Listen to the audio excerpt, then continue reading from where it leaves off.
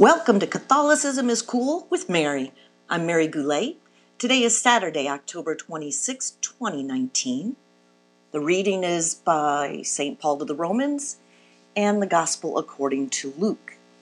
Today is the Joyful Mysteries, and we do not have a saint to proclaim that I can see.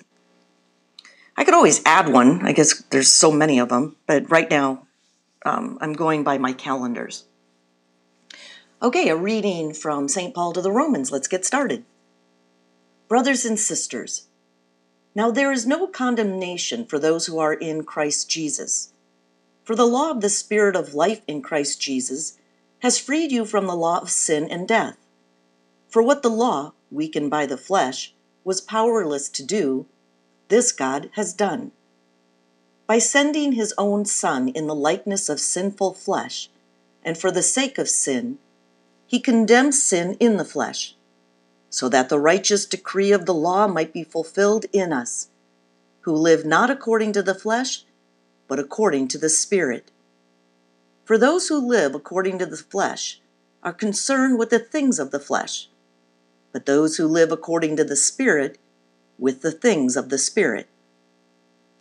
The concern of the flesh is death, but the concern of the Spirit is life and peace. For the concern of the flesh is hostility toward God. It does not submit to the law of God, nor can it. And those who are in the flesh cannot please God. But you are not in the flesh. On the contrary, you are in the Spirit. If only the Spirit of God dwells in you.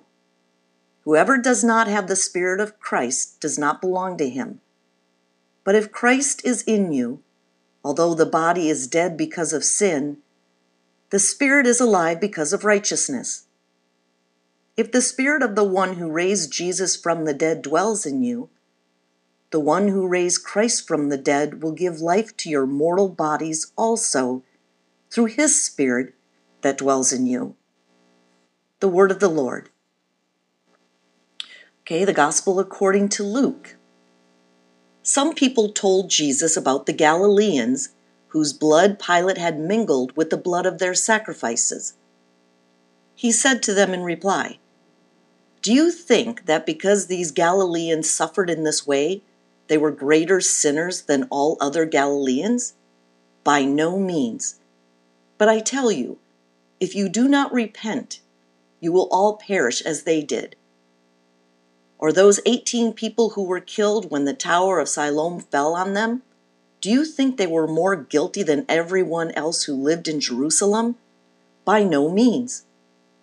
But I tell you, if you do not repent, you will all perish as they did." And he told them this parable. There was once a person who had a fig tree planted in his orchard.